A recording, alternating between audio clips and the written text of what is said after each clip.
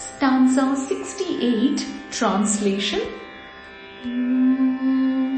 Shruti simanta sinduri kruta padabjadolika.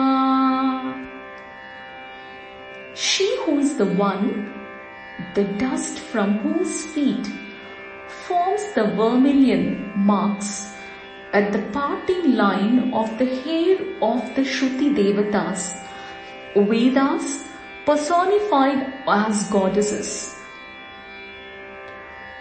Sakalagama sandoha shukti samputa mauktika.